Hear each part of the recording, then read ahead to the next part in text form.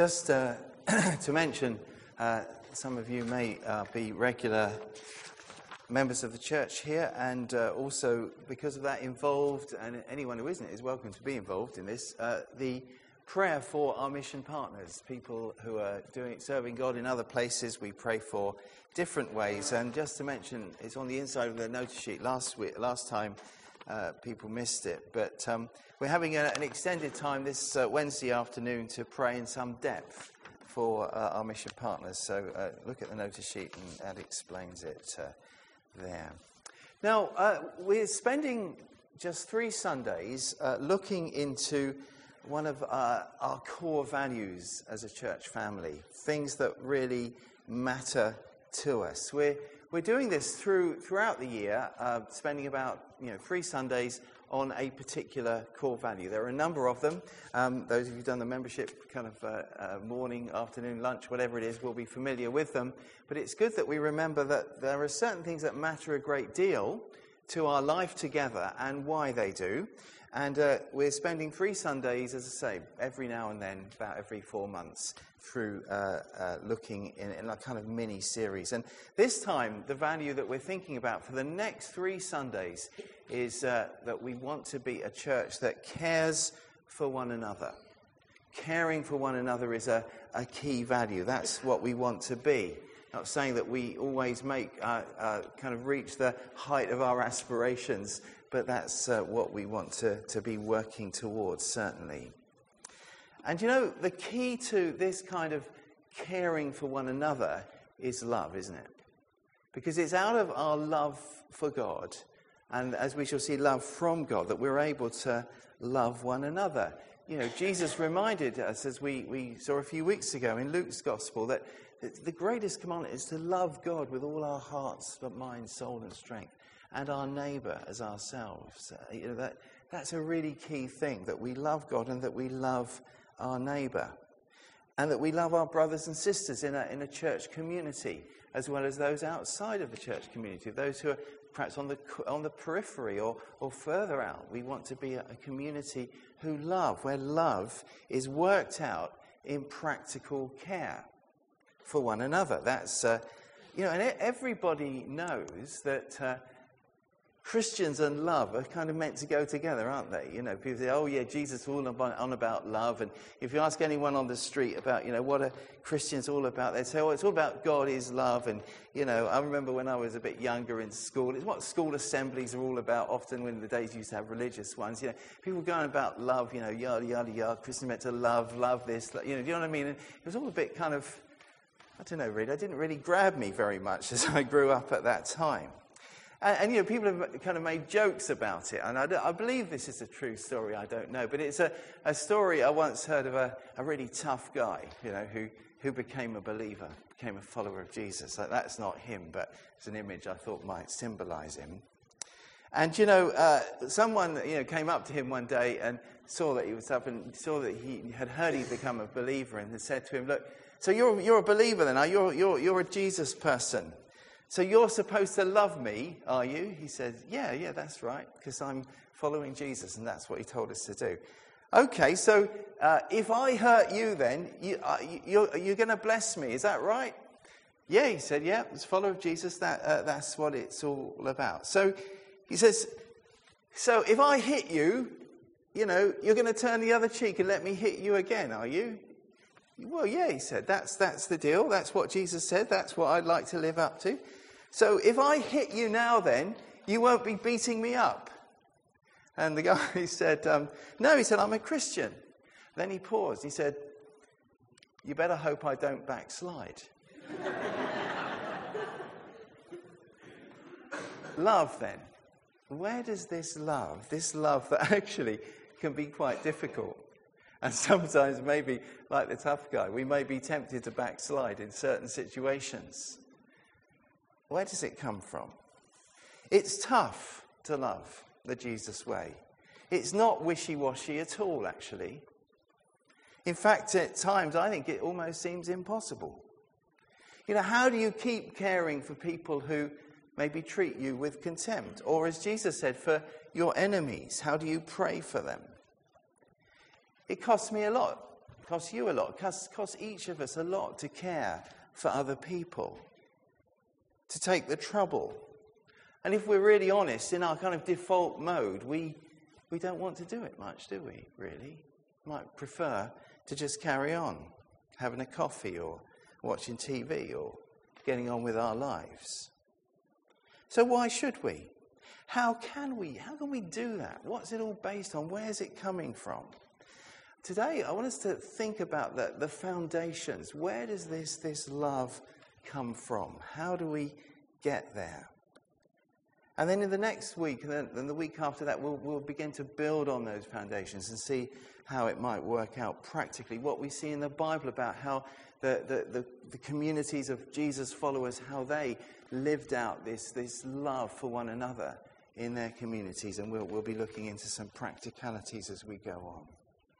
Now, I want us to start in John 13, which is on page 1081. 1081. If you've been around at Easter, you may be familiar with this. It's part of the Easter account, John 13. We're actually in the upper room on the night Jesus was betrayed. It's the time of the Last Supper. He's there with his disciples. And we read in verse 1 and 2. I'll read it. You can follow it. It was just before the Passover feast. Jesus knew that the time had come for him to leave this world and go to the Father. Having loved his own who were in the world, he now showed them the full extent of his love. Jesus is going to show them as disciples just how much he loves them. That's what this whole section is about. And you will remember it from the Easter story probably, but if not, let me remind you.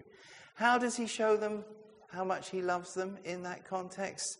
Well, it's in verse 4 and 5, isn't it? See, nobody had bothered to wash their feet when they got into the room. Somebody should have been there to do that, but I don't know, maybe you couldn't get the staff or someone was late or whatever. But anyway, the feet hadn't been washed. And so it says Jesus, knowing in verse 3 who he was, that he was from God and was returning, he got up from the meal, took off his outer clothing, wrapped a towel around his waist. After that, he poured water into a basin and began to wash his disciples' feet, drying them with the towel that was wrapped round him. He serves them by washing their feet. He kind of does this amazing kind of picture of how much he's willing to, how, in a sense, low he's willing to go for them. And it's a kind of picture, isn't it, of what's going to happen later when he goes and dies on a cross for them. And then if you read down to verse 12a, or look down to verse 12, beginning of verse 12, he says that when he finished washing their feet, he put his clothes on and then he gives them a little talk about it. He says, do you understand what I've done for them? For you, rather? And then he says, you call me teacher and Lord, and rightly so, for this is what I am. Now that I, your Lord and teacher, have washed your feet, you also should wash one another's feet. So he plants this idea, I have set you an example that you should do as I have done for you. And look at verse 17. Now that you know these things, you will be blessed if you do them. So as we look into this love, this kind of foundation of our care for one another that we aspire to, that we want to live out in our fellowship, in our lives, then let's remember this. As we want to live that way, Jesus quite clearly says that blessing will come to us. What's blessing? Well, God's touch on our lives. His power, that sense of knowing that security in relationship with him, that thing that comes out of relationship with God, that sense of blessing in our lives will come how? As we do what Jesus says. It's not just good enough to know about it. We've got to do it. Let's remember that as we get going. So back in the upper room then, the meal goes on.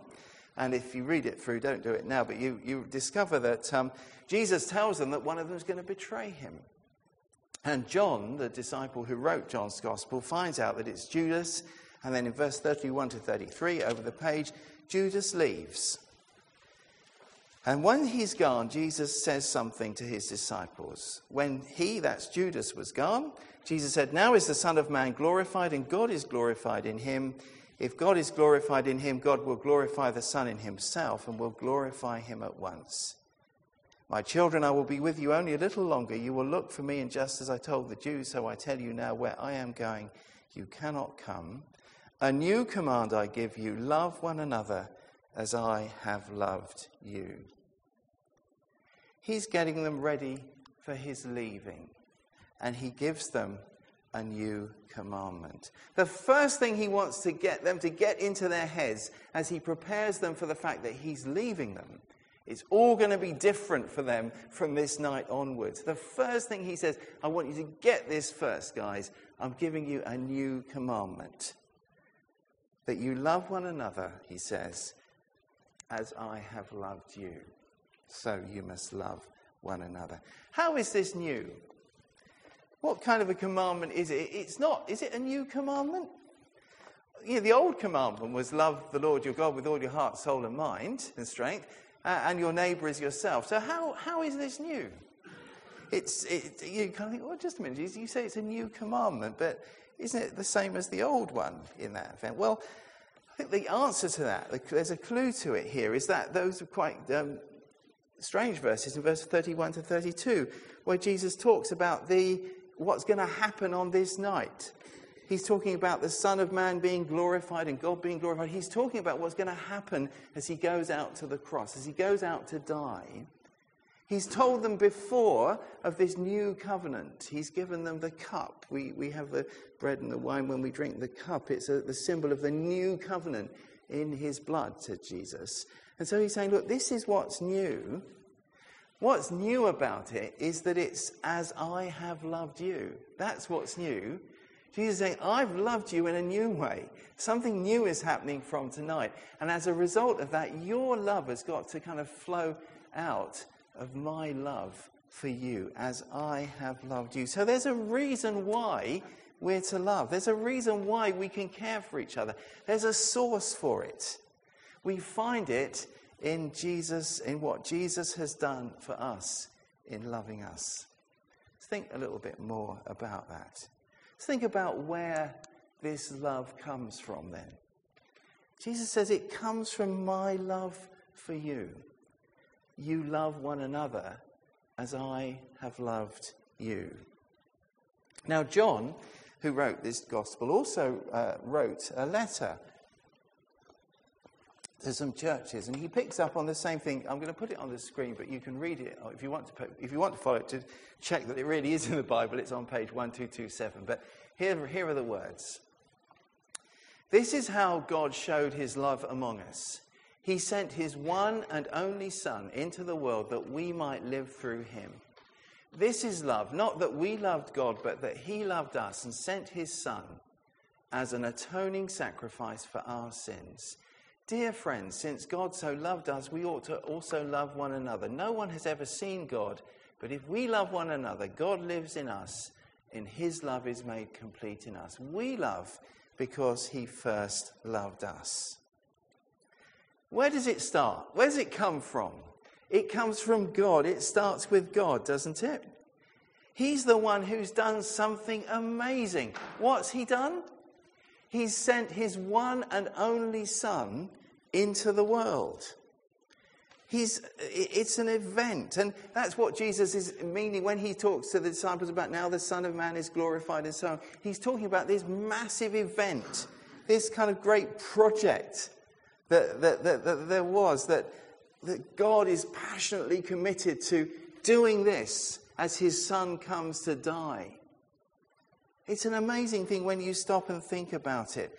God is passionately committed to it. He's deeply involved in it. You can't get more involved in it than he is in Jesus coming and dying on a cross for us, coming into our world, not just being with us, living in an oppressed place, in a tough time, caring for people in the way that he did. God sent his one and only Son into the world. That's amazing if you stop and think about it. The Father sends his Son. So it says, we didn't love God. He loved us. It starts with him. He sent his Son into the world. Again, think about it. It's love on a majestic scale, isn't it? If it's true, think about what God has done for us. Come himself into our world, lived with us, revealed himself to us, suffered for us, and so on. It's an amazing thing. But not just that he came, that we might live through him. How can we live through him? Because he sent his Son as an atoning sacrifice. He came and died on a cross for us. He came and took the results of our rebellion against God, our being separated from God, everything that ruins the world, that ruins our lives, everything that keeps us from what God wants us to be, everything that will ultimately end in our judgment if we don't get something sorted out about it. All of that God took in Christ into himself so that we could live. Because we're dead without Jesus. Apart from God, spiritually, we've got nothing. We've got lots of great things on the way, but ultimately without God and God's life and love, we've got nothing really. But Jesus dies so that we might live, as it says, we might live through him. So this love that we show to other people, this care that we want to show, it's not some duty.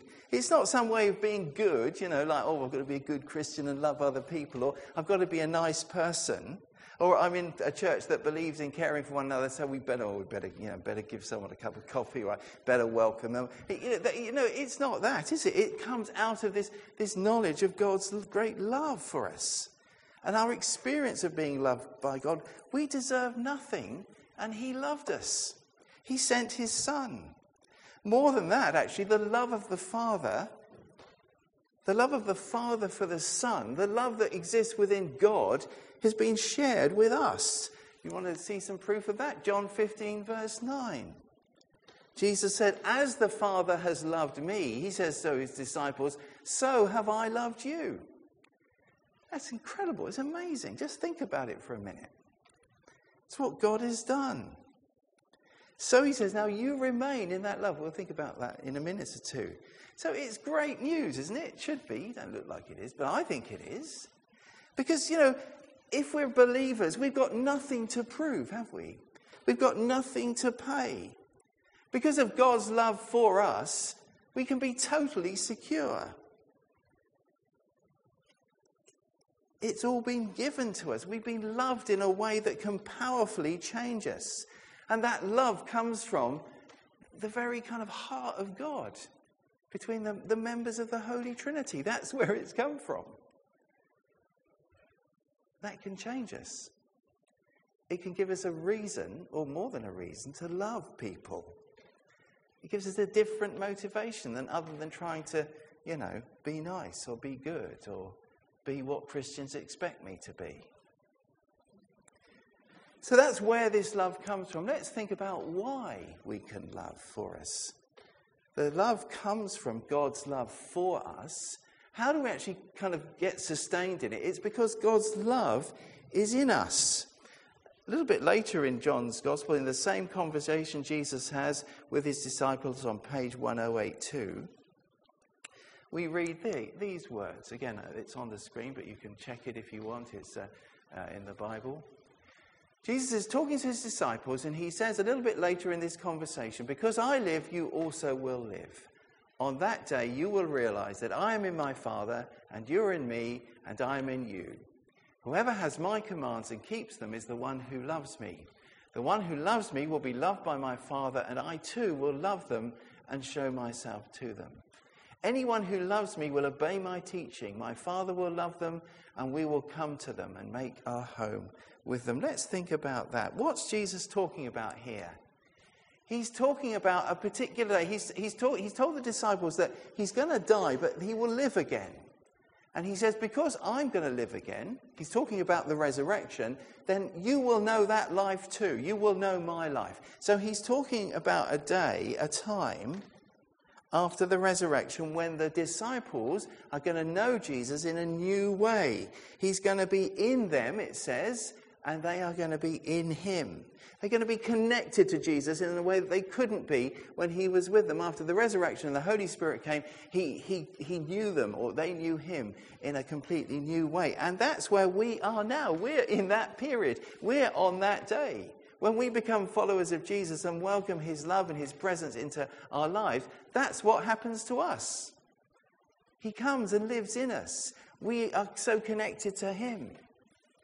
That's what Paul meant in the New Testament when he talks about believers as being in Christ all the time. That's his favourite phrase for believers. But look at what it says about this love. The one who loves me will be loved by my Father, and I too will love them and show myself to them. My Father will love them, and we will come to them and make our home with them.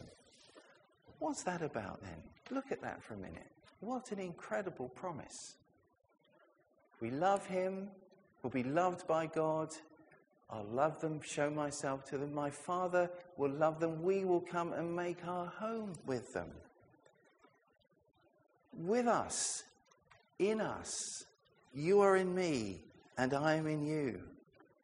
God inside of us. Look at what the New Testament says. This is Romans 5. Talking about believers. God has poured his love into our hearts by the Holy Spirit whom he has given us. So this isn't just about being loved by God or about love from God, as it were. This is about God's love actually in us. That God's love is known by us in our experience. Poured into our hearts by the Holy Spirit. That's what believers are. People who know God's love in their experience. And look what happens. This is in John 15 again.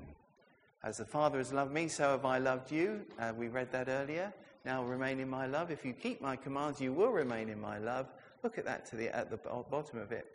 I have told you this so that my joy may be in you and that your joy may be complete.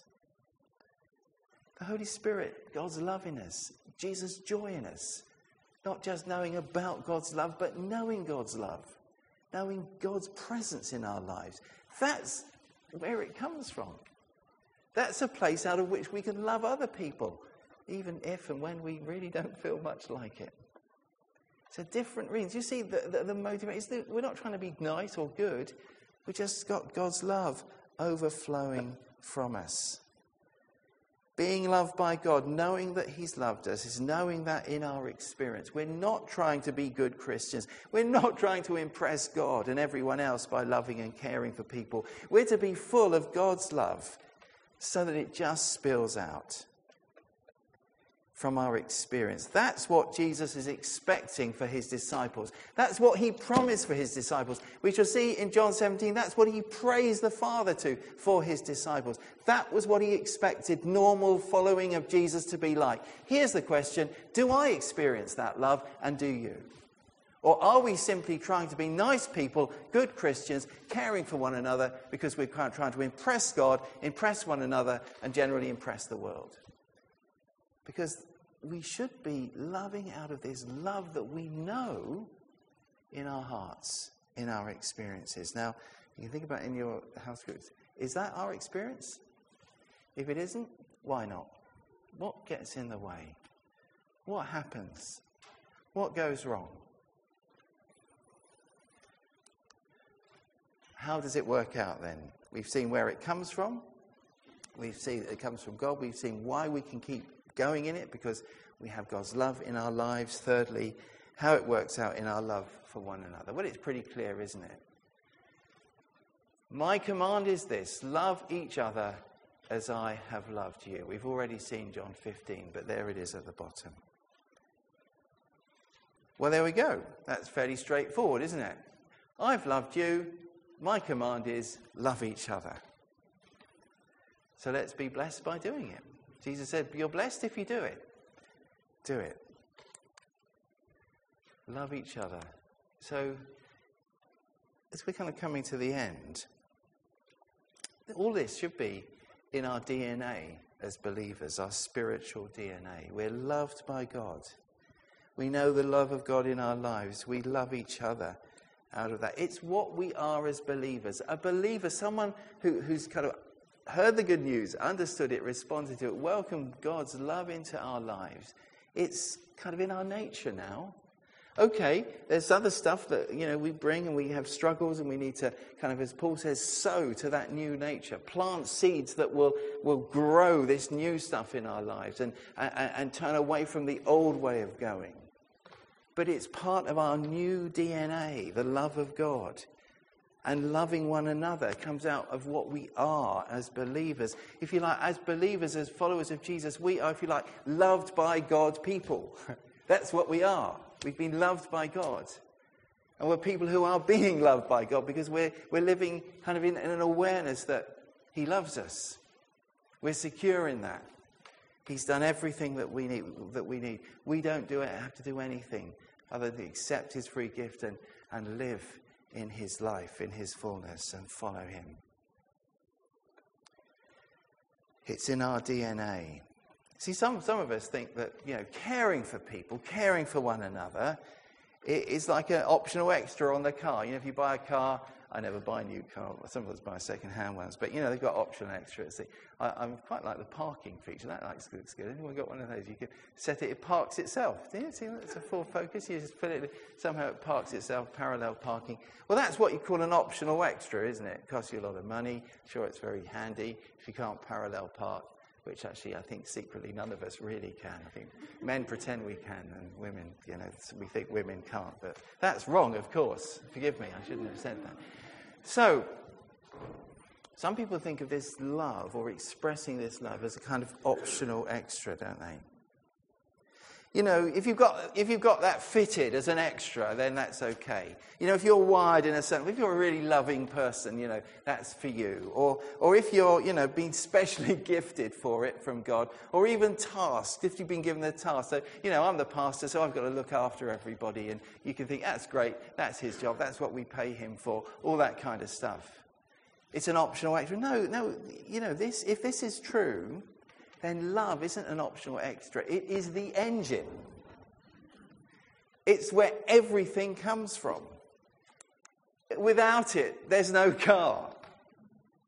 And basically what Jesus, I think, is saying is that if this love is absent from our lives in terms of loving other people, then there's something seriously wrong. Actually, elsewhere in the New Testament, in 1 John, it says that if you can't love your brothers and your sisters, then you're not a Christian. Don't know what you are. You may be a very nice person. You may love coming to Portswood Church. You may be, all fine and dandy and everything. But if you simply don't have the love of God in your life in a way that spills into others, whatever you call yourself, you're not a true Christian. That's what the Bible says. It's the inference here of what Jesus is saying, isn't it? We love one another because we've been loved by God. That is our response to it. And what happens when we love? What happens? Well, we've heard that we're blessed when we do it. We've heard that there is joy for us. Jesus said, do this, your joy will be full. Actually, there's mission as well. There's witness. Because he says in John 13, doesn't it? All people will know that you're my disciples if you love one another. And in John 17, he actually prays that the believers that will come in the future, you can look it up at the end of John 17, will know God's love dwelling in them, will know God in them, and they know a unity together, that the world may know that you have sent me and that my love is in them, Jesus prays. That was Jesus' prayer. It's what he anticipated. It's what he expected. I don't think it was a vague hope. I think it was something he knew was possible and would happen. So we're free to love others because we know we're loved by God. We experience God's love in our lives, his presence with us. He's made his home in our everyday experience. So what do? We love each other as I have loved you. We do as Jesus does. What does Jesus do? This is Philippians 2. Paul here is talking about the way Jesus has loved us. And he says you need to love one another in that way. So Paul says, don't feed your ego. Do nothing out of selfish ambition or vain conceit. When you're with other believers, when you're living your life, forget your ego, forget your interests. Look to other people, he says. Value others. We won't be able to care for one another if we don't value each other. Every member of this diverse community, we need to value every other member of it. And if you feel you're someone who needs more care rather than able to give it, well, forget that. Care for another person as well. We all need to be caring for one another because we are not looking to our own interests, but each of you, notice each of you, not just as I say, those who are like the pastors and the elders and the pastoral team, each of you look to the interests of others. How am I going to do that when I have a cup of coffee in a moment? How am I going to value others? And it says have the same mindset. Have that attitude which is like Jesus. What is it? Jesus was God, but he didn't hold on to it. He didn't use it for himself. It says he took the nature of a servant. He became a servant. He made himself nothing. And we do that. We do as he does. We'll know his joy. So will other people. So serve someone in a practical, caring way. How do we do that? Well, we could welcome people. When new people come, or if someone's not talking to anyone, well, go and say hello to them. Right away, after the service, we could be people who listen to people. The thing that we're most short of in our culture, I know not all of us have a lot of money, but compared to other places in the world, we're pretty well off. And most of us, if we're in work, aren't doing too badly. And, if we're in a family or a couple or where both of us are working, we're doing all right. I know it's a struggle. But, the one thing that nobody has anything of in this culture is time. Got loads of money, but no time. How about serving one another? How about caring for one another by just giving some time to another person? Lots of ways you can do that. Ask the Lord to show you. Pray for people. Give somebody something. If they're a bit down, they look like they could need a cup of coffee, buy them one. If they're going through a hard time and it's difficult to get food on the table, well, make something for them or buy something from somewhere and, give it to them. Say, look, I just thought I'd like to bless you with this shepherd's pie or cake or whatever it is. Love them. Be quick to put things right. In our relationships, it says in that translation, with one another, have the same mindset of Jesus. Put things right, will you? If I've done something to upset you, well, tell me and we can put it right. And I must do the same for you. And with one another, forgive one another. Be open with one another. Don't hold grudges. There's ways we serve and care for one another. Do encourage one another. Follow the prompting of others. I think we'll have later in this series the verse that says, encourage one another to love and good works. Follow the promptings of others. You can be really blessed by that. I'll tell you a story. Louise and Angela and David, Girl and myself, were on a kind of conference recently, and I had a bit of an altercation with a rather grumpy old archivist. I won't tell you all the details, but we knew he was a grumpy. Archivists, I'm sure, are not naturally grumpy. But he actually had a sign on his door that said, "Don't make me use my grumpy archivist's voice." So, that was the kind of guy he was. And basically, we were sitting outside of his door having a small group in this conference Louise and Angela and David and myself, and he came out and told us off and asked us to move. We'd already moved several times, and anyway, I gave him, in a kind of nice way. I was quite rude to him, really. I told him, I just made it fairly clear that if the people had paid for the conference, we were told we could go here, it seemed a bit unfortunate. Anyway, so afterwards, Angela and Lou said, you should, do. Anyway, they were admonishing me to put it right with him, basically, which I didn't really want to do, but they said things like clearing your own path. It was something to do with snow. I didn't quite understand that, but I got the meaning of it anyway. So I swallowed my pride and I went to the grumpy old uncle. I actually had to find him in the library because he wasn't in his office. And I said, I'm sorry about that. And he said, I accept your apology, which made me feel, I didn't know. Anyway, whatever. But I said, that's all right. So we shook hands and we were good brothers and so on and so forth. Now, I didn't want to do that. I wasn't going to do that. They admonished me to do it. I did it. And, I felt joy. And maybe you're like me. Sometimes if people tell me to do things, I don't want to do them. I actually dig in and do what. So I didn't immediately. It took me a little bit of a time to, accept what Lou and Angela were saying. See the point? Do it. As I started, I found that the Lord was with it in me. I find that a lot, actually. I don't know about you. Sometimes you just have to start. So caring for one another, it comes out of love. Love is the engine. We love because God's first loved us. Do you realize that? Have you responded to his love? It's all there. It's at the cross. It's all in what Jesus has done for you. You cannot add to it. You cannot take away from it. It's a given.